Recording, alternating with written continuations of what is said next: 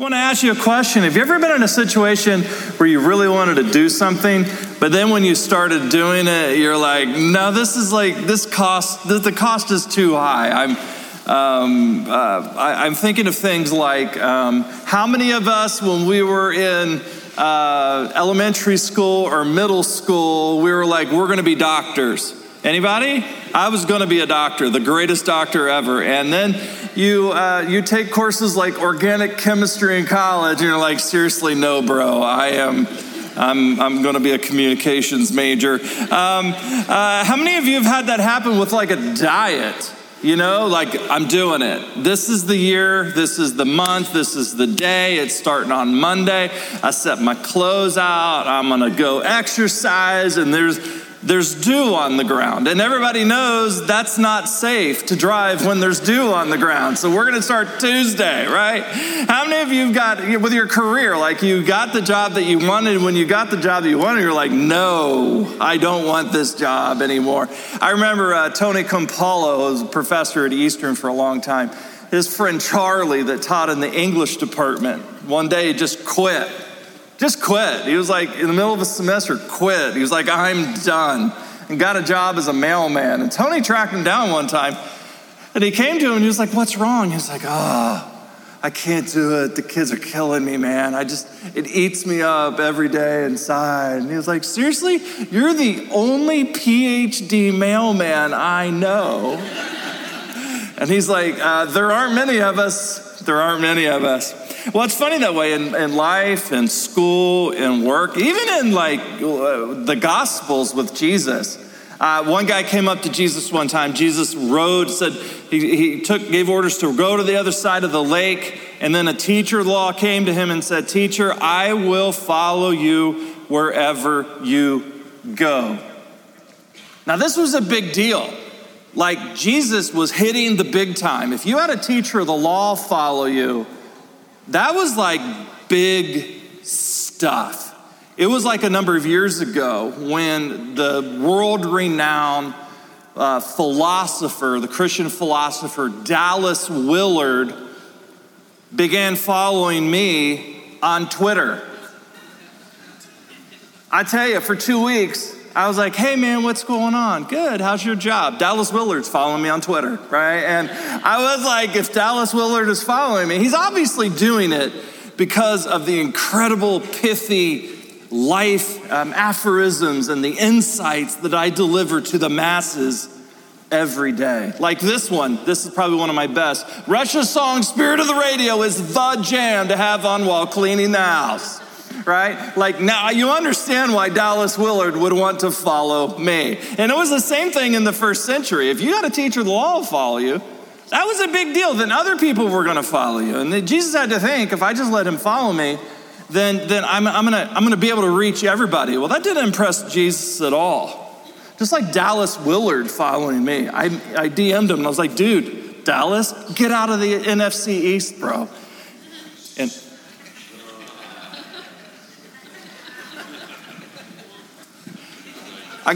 that's going to shock you. I got the same great response first service to that joke.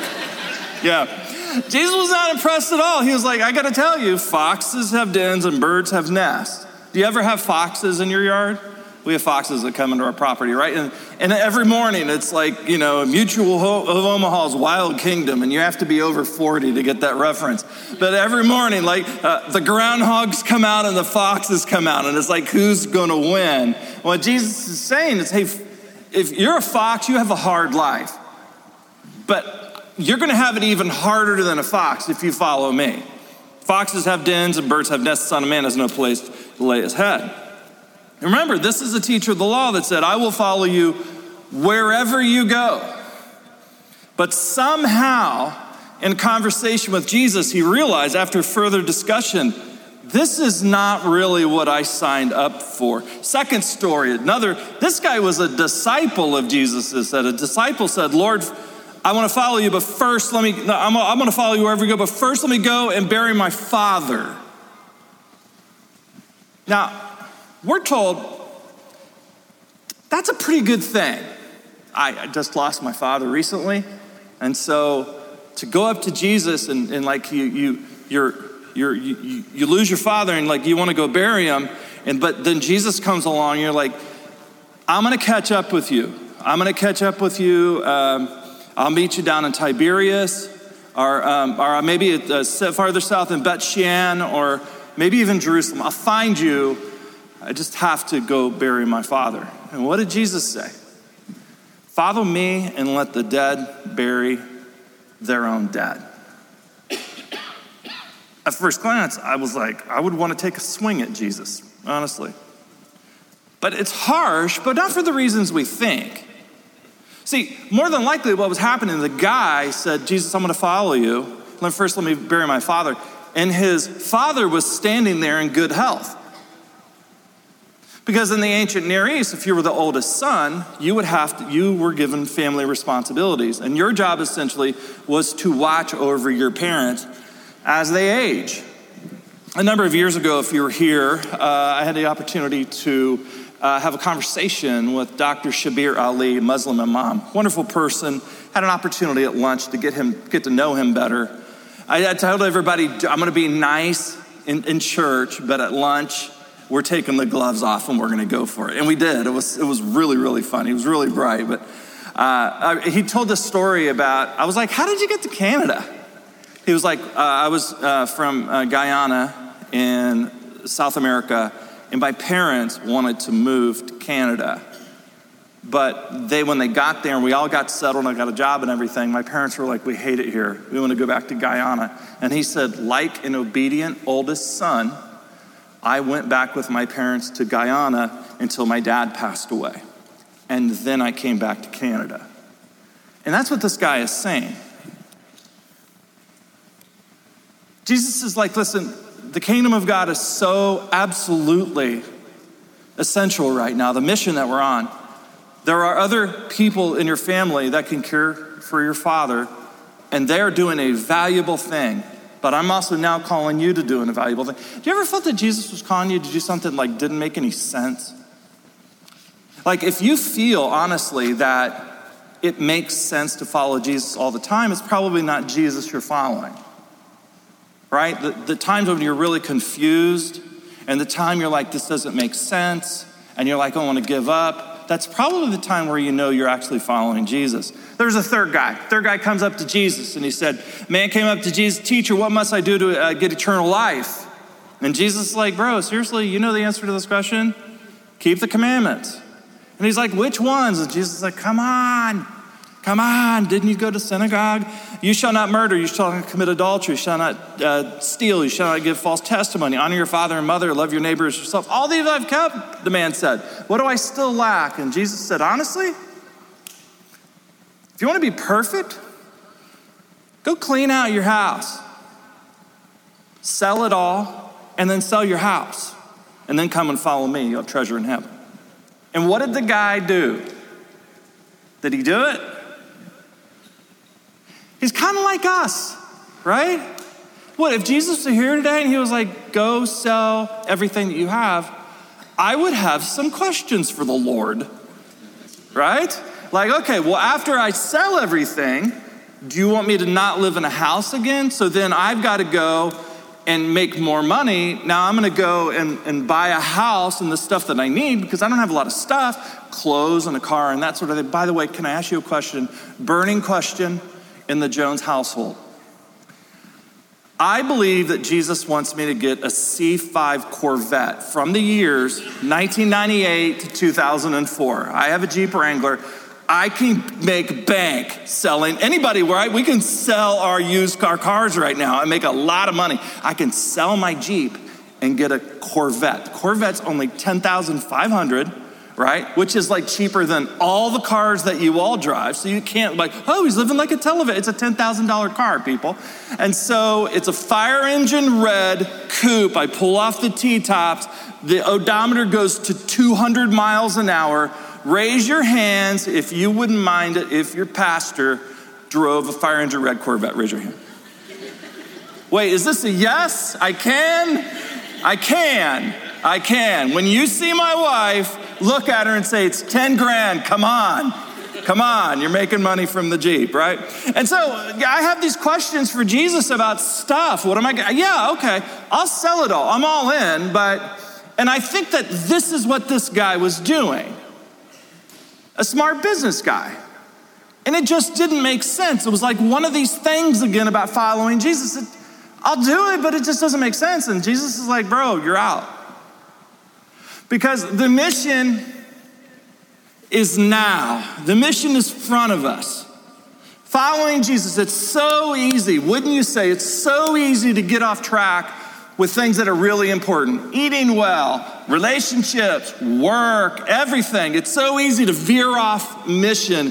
And what Jesus said is you have to get in the mode of being of like, I'm gonna do it now. I'm not gonna question it, I'm gonna go for it, I'm gonna do it. Now, the real question that I have is whatever happened to these people?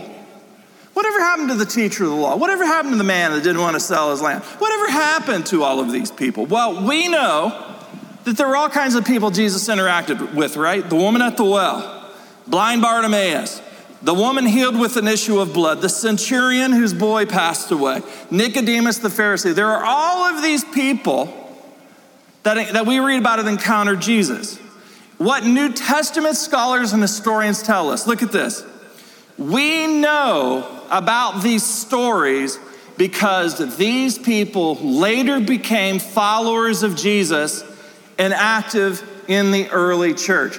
Raise your hand if you were with us when we met in the movie theater. Okay, look around. All right, there's some. If someone was writing a history of our church and wanted to know about what it was like in the early days, when we're sitting there are mice under the seat and there are rat traps. That was terrible, but it was fun too. It was a great time. But if you wanted to know what it was like in the movie theater days, what would you do? You would talk to these people, right? Historians tell us that these people that Jesus encountered in the Gospels, most of them more than likely were people that were active today in the church, in the early church, when Luke, the historian, went and interviewed all of these people. Now, what bearing does that have on our story? We'll get to that here in a second. So we're in this series called Mission Critical. We're going through the first 9 chapters of the book of Acts. We have a few weeks to go. First week, I talked about the mission. Second week, Frank talked about the very first sermon that was preached, did a fantastic job. Lisa did a great job last week spelling out what the new community looked like. Now what we're going to do is we're going to look at the church about a month or two later. Surely it went sideways then. Human beings, we all have the ability to mess up good things, don't we? And so you would think a couple months later, this thing is not looking good. Well, look what happened. Acts chapter 4, verse 32. All the believers were one in heart and mind. And that is always my prayer for our church. We have differences, and differences are good. Different viewpoints are good. Different backgrounds are good. But what makes a church great is when everybody is all on the same page for the mission. For the mission. And because they were, it says, no one claimed that any of his possessions was his own, but they shared everything that they had. Raise your hand if you're willing to do that. Because of Jesus, I'm willing to share everything that I have. Okay?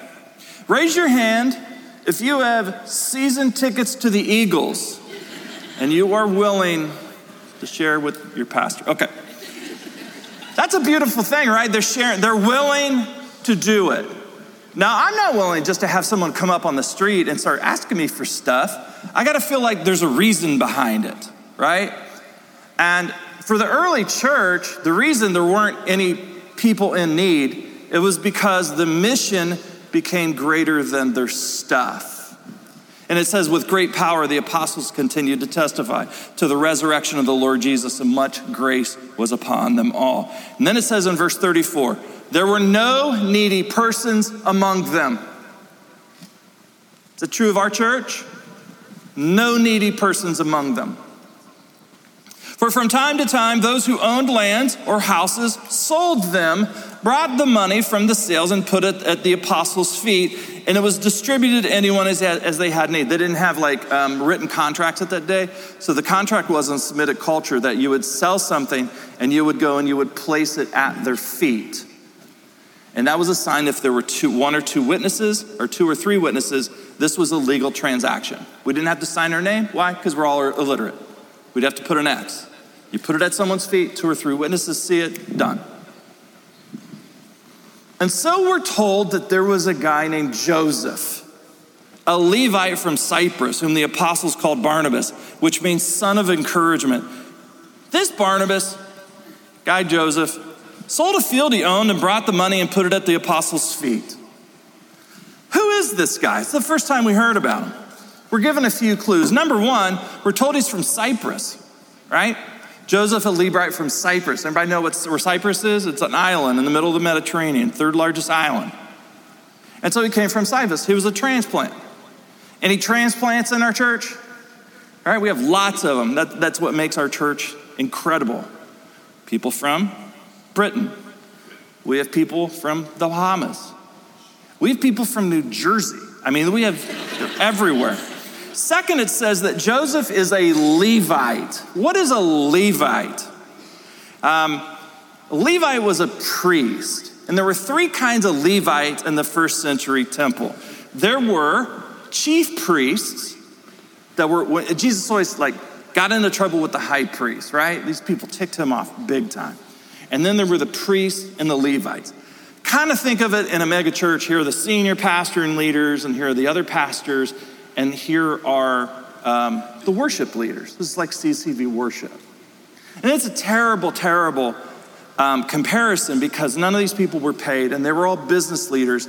And 150 years before Jesus came on the scene, they basically bartered for power because they were all businessmen as well as working in the temple. Think of it as if Bill Gates and Rick Warren had a baby. All right? If Elon Musk and Billy Graham were the same person, that's what a chief priest is. And so Levites had 3 jobs. Their first job is they played music. They were the worship leaders.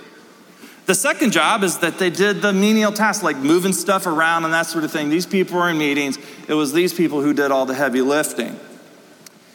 But the Levites were also the temple police. They were the bouncers. I know none of you have ever been in a bar, but let's say if you happen to know a friend that went to a bar and they had a bouncer that was checking your ID when you're going in, that's what the Levites were. And so people would sign up to be a Levite and they would say, okay, great, you want to be a worship guy? Great, you could be a Levite, yeah. And you want to be a Levite? Great, you're going to be on the setup team and you're going to be a bouncer. That's what Barnabas was. Now, everybody thinks that Barnabas was the son of encouragement because it comes from Aramaic. Can you bring this up, Will? So Aramaic, bar, son of, and then nabas, encouragement.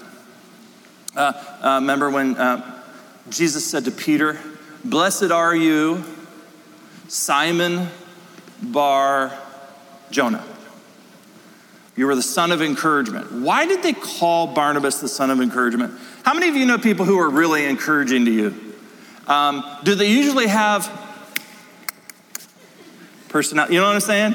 Hey, lean over to the person next to you and say, "Have you lost weight? You look fabulous.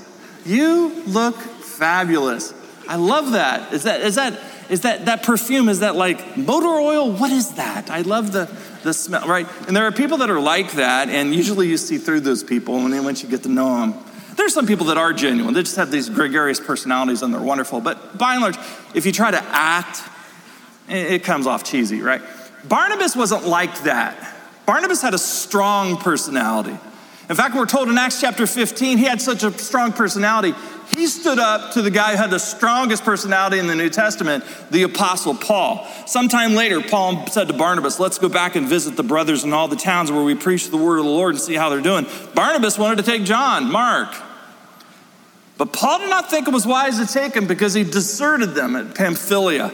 They had such a sharp disagreement that they parted company. Barnabas took Mark, Paul took Silas. You ever met someone that's like a really dominant personality? It's kind of hard to stand up to those people. Barnabas, no problem. So why would they call him the son of encouragement? Why would they call him that? They called him that very simply. The text tells us because he sold a field that he owned and he brought the money and put it at the apostles' feet. That one act of generosity, people looked at him, a Levite. The reason that they said he was a Levite is not to tell you that he was a bouncer or anything, but a Levite was someone that was middle class. This was someone that wasn't loaded. And he took land, which in the first century was where all your wealth was. You either buried wealth in a field. Jesus told all kinds of parables about finding treasure in a field, right? You either buried it in a field or put it under your house, or you bought land. Because no one can steal your land. He came and he gave the land. And people looking at him were like, my gosh, man, that is so inspiring. Because he just gave everything. So my question is this. Was Joseph, nicknamed Barnabas, the young man mentioned in Matthew 19 that approached Jesus and then walked away? Was he the guy that met Jesus, walked away because the price tag was too high for following Jesus? And if he was that guy, I wonder what happened. Did he come back later and follow Jesus? Or did he go back to his job in Jerusalem at the temple and witness firsthand Jesus being betrayed, beaten, and then crucified? Was he the guy in the garden that went and arrested Jesus? Those would have been Levites. Is he one of the sources for Luke's material in Luke's gospel that for the arrest scene when Jesus was before Pilate, when Jesus was before the chief priest, when Jesus was beaten, handed over to the soldiers, and then crucified? Someone had to be there for that source material to be accurate. Was he the person that saw all of these? And after that, did he see Jesus then on the cross give everything, which is significantly more? Giving up your life is significantly more than giving away all of your possessions. You can get possessions back. You're not getting your life back. Did you see that and say, I'm in, man. He did that for me. Was he? I don't know. Maybe. But something happened to him. I see 3 challenges for us today. One is obvious, the generosity challenge. The people in the early church were generous because they watched Jesus be generous with them and giving up his life. And so fall is now upon us. Our ministry season, we kick off our ministry season every single year in the fall, and we need to get back in the habit of giving. I don't know what you give. You don't see me in the hallway. I wonder if he knows if I give or not. That's between you and God. Do you think I would ever want to be in that position? I want you to give out of one heart and one mind, because you know that Jesus is calling us to do things. And so maybe during the summer you got out of the habit of giving. Okay, let's start again. Let's get back in the habit of giving consistently. So if you have a cell phone, I want you to look at your cell phone. Does Jesus mean more to you than your cell phone? Then give what you would pay every single month for your cell phone. Is it your car payment? If you have a payment? Is it your house? Is it whatever it is? How significant is Jesus to me in my life? Am I willing to show that? And here's the other thing. It's not just about giving to the church financially. It's about sharing our possessions. The word fellowship comes from, and Lisa talked last week about the Greek word koinonia, which means dirty. Have you ever been to a Po Folks restaurant? I went to a Po Folks restaurant in Atlanta. This was when I was in college. We were doing a trip. And I noticed in my glass, my soda, in the inner ring of the glass, there was like dried celery and stuff. And later on that night, after I had a soda or two, I started to get that gurgling sensation in your stomach. You know, when it starts to come on and you start bargaining with Jesus, Jesus, I'm sorry for every sin I've ever committed in my life. You know, and you know it's coming out. You're like, Jesus, I swear, because am I the only one that hates to throw up? I'll be sick all night long if it will keep me from throwing up. And I'll be like bargaining, dear Jesus, I'll start a church in Greenland. You tell me what to do. If you can keep me from vomiting, I'm all in, right? But that night, after eating that meal when I was in college, I got sick, and everybody on our team actually got sick.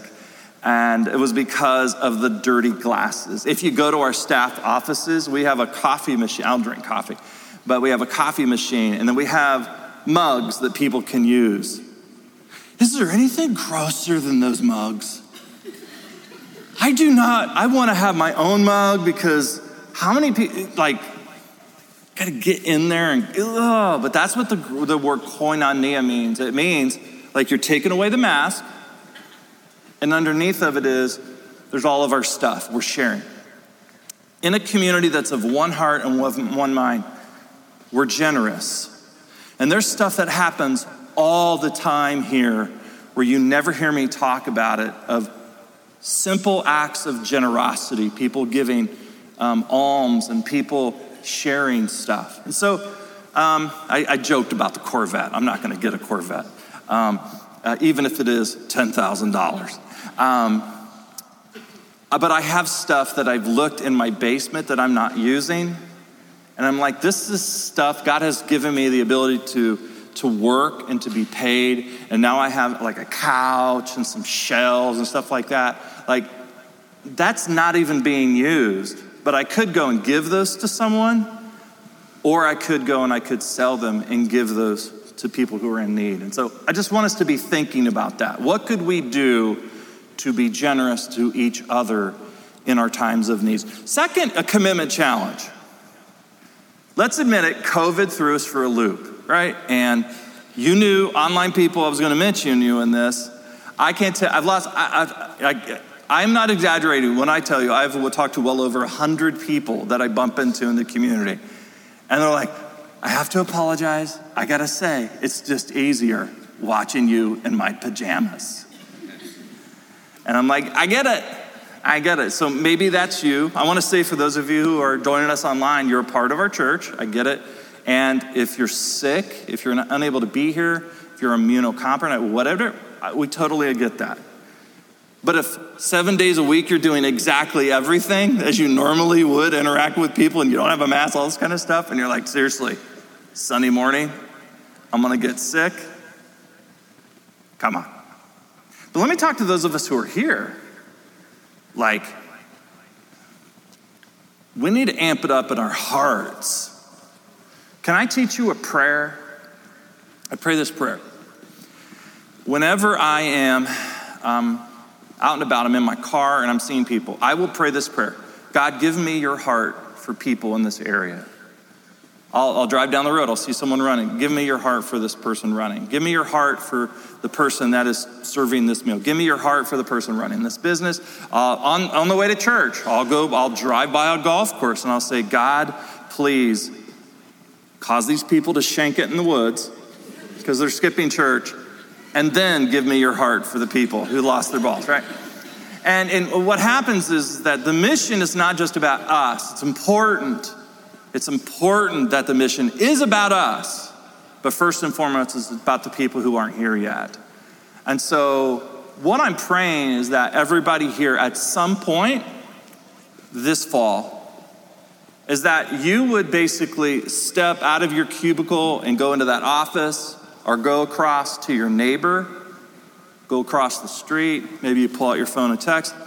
Let's just invite people to meet this amazing Jesus that has changed our lives, right? Here's the third one. I see a mission mindset challenge. I see a mission mindset challenge that we need to actually get our edge back individually and as a church. We need to get our edge back.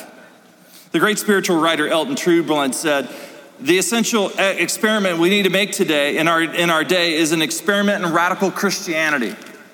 Once a church was a brave and revolutionary fellowship, changing the course of history by the introduction of discordant ideas. Today it's a place where people go and sit on comfortable benches, waiting patiently until time to go home to their Sunday dinners.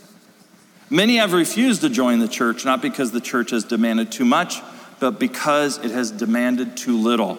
Their criticism is not that the church is too different from the world, but that it is too much like the world. The humiliating truth is that no Christian fellowship has ever truly challenged them. And you want to know how you get your fire back? I want everybody to make this commitment sometime this fall that you're going to ask some people that you see here on Sunday morning, you're going to ask them to go out to lunch. How many of you grew up in churches where like, that's what you did after church? Okay, a few people, right? Like, that's what you did. Like, the joke was, well, you know, the Baptist church let out because there's a line a mile long, right? But I want us to be open, to actively engage other people, to open up our circle, to open up our groups, to engage people, because as Lisa talked about last week, you take two logs that are burning, separate them, they go out, put them together, and there's a fire. So I want us to begin finding people and challenging each other and get our edge back. Because listen, what I think many of the disciples of Jesus eventually find is that what Barnabas found, that the cost of following Jesus, the hardship, the uncertainty, the danger is worth it. Because the alternative of living a self-centered, self-gratifying life is so mind-numbing and incredibly boring that there's nothing like being on mission with other people who have the same mind and same heart to follow Jesus. And so, God, we just thank you for what you're doing in our community. We thank you for the people that we serve arm in arm with. We thank you that you went to the cross for us and you modeled for us what it looks like to be in fellowship and to care for one another and to meet each other's needs. We thank you for this. In Jesus' name, amen. Thanks for listening to Brian Jones Sermons. For more information and to find similar articles on this topic and more, please go to Brian's website at brianjones.com.